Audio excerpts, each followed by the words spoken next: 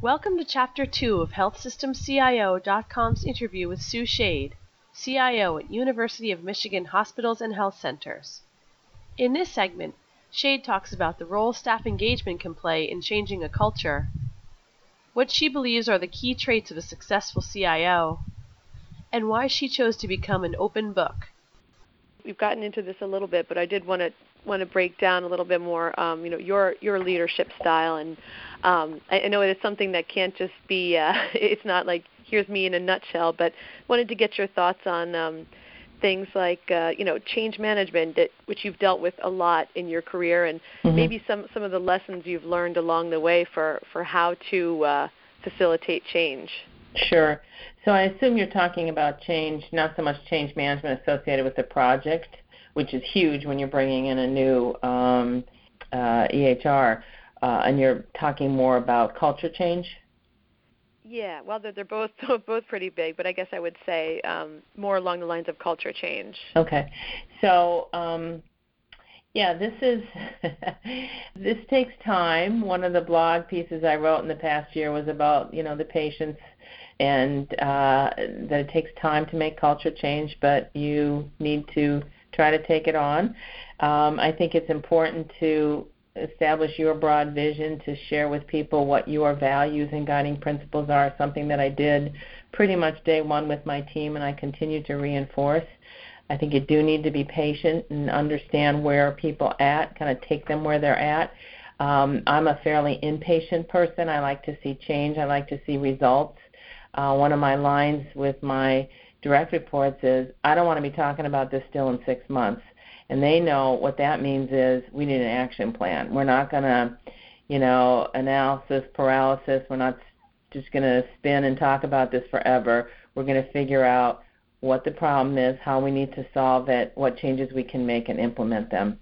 But still, you have to take your time and make sure that you've got people on board with you. But I think in some respects there's tremendous inertia in big organizations and to an extent complacency about change. And the leader has to have a view of what's working well, what is not working so well, what are the gaps, what do you need to do to improve and start early on working with the team along that path.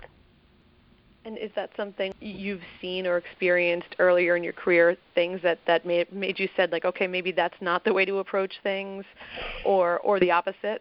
Well, you don't want to be a bull in a tea shop if I've got the right metaphor there, and I probably can be at times. I think one of the key things I've learned is you really have to get people to a state of readiness for change. They have to. In the change management theoretical models, they talk about people have to feel the pain. And until they see the problem and feel the pain, they're not going to want to make the change. That's important. You can't push things too far too fast. At the same time, you can't accept just the way it is, status quo complacency, if in fact there are problems that you need to address and changes that need to be made. Right, and if we're talking about it in terms of project management, I'm sure that some of that also applies as far as making sure that everyone is ready for the next step. Right. When you talk about project or change management, for a major project, and we had a very structured change management approach working with our implementation partner for the inpatient implementation last year, and there's this whole curve, that starts with early awareness of the changes that are coming, and as you move up that curve to understand what the changes are, how it's going to impact you to the point of a level of buy-in and ownership and helping with the changes, that takes time, but you kind of have a structured approach of engaging people as you move up that change curve. Right.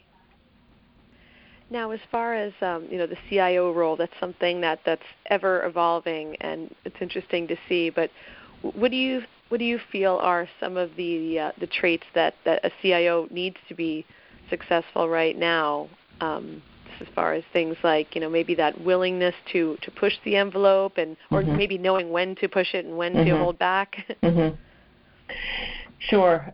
In terms of traits, I think that CIOs have to be a good balance and combination of strategic and operational, and I think sometimes people just want to work in the strategy sphere or level, yet if you are not running a effective department and don't have a team of people under you that you can count on to execute and deal with all the day-to-day operations and the successful, major projects, you're not going to have the opportunity to work and think at the strategic level. So you've really got to have the skills in both those areas, and you've got to have a strong team that can really deliver in terms of the operations.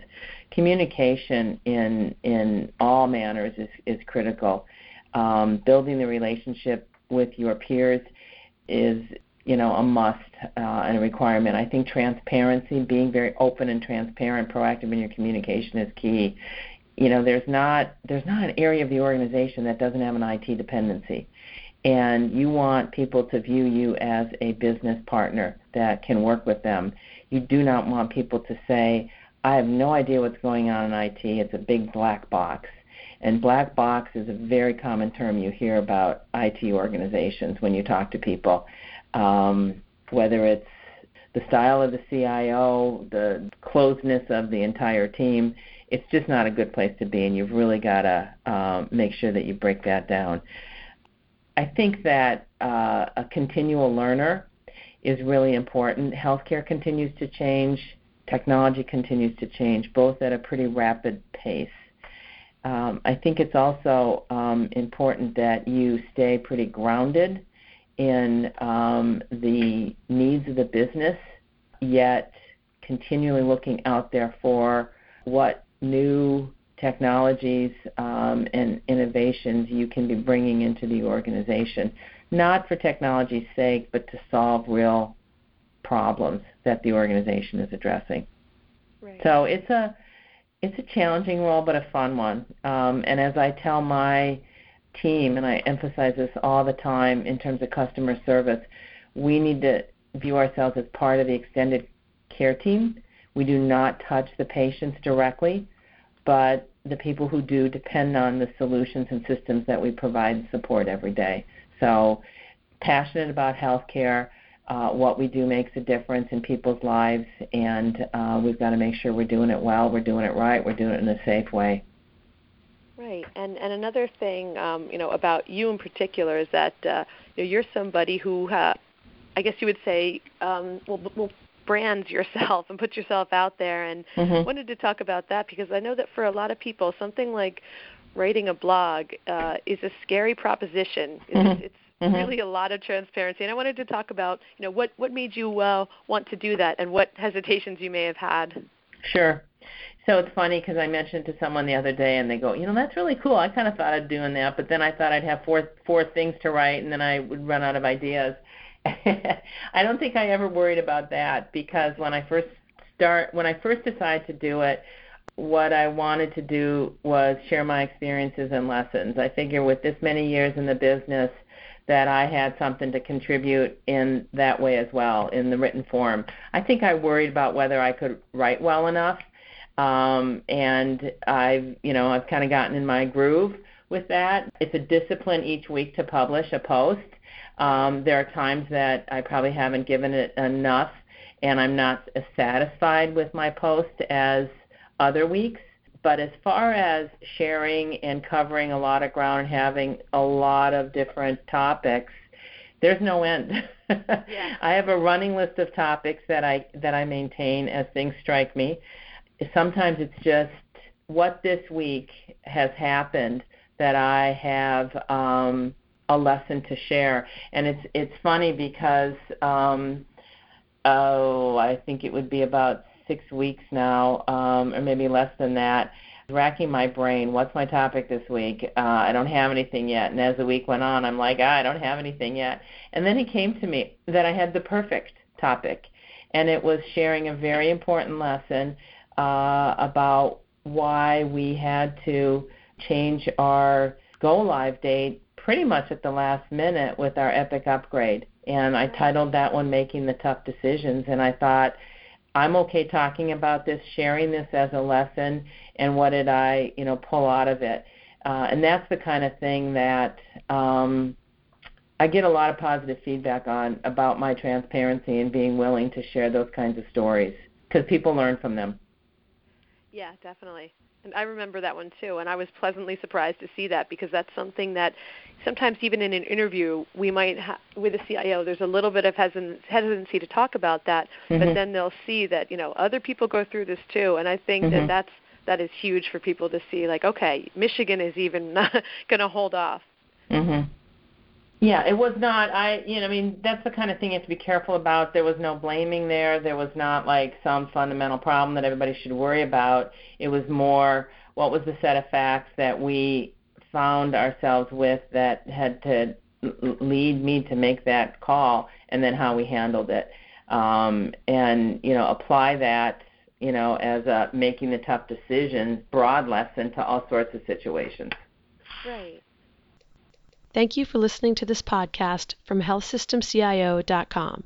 To hear other podcasts, visit our website or subscribe to our account in iTunes at healthsystemcio.com/podcast.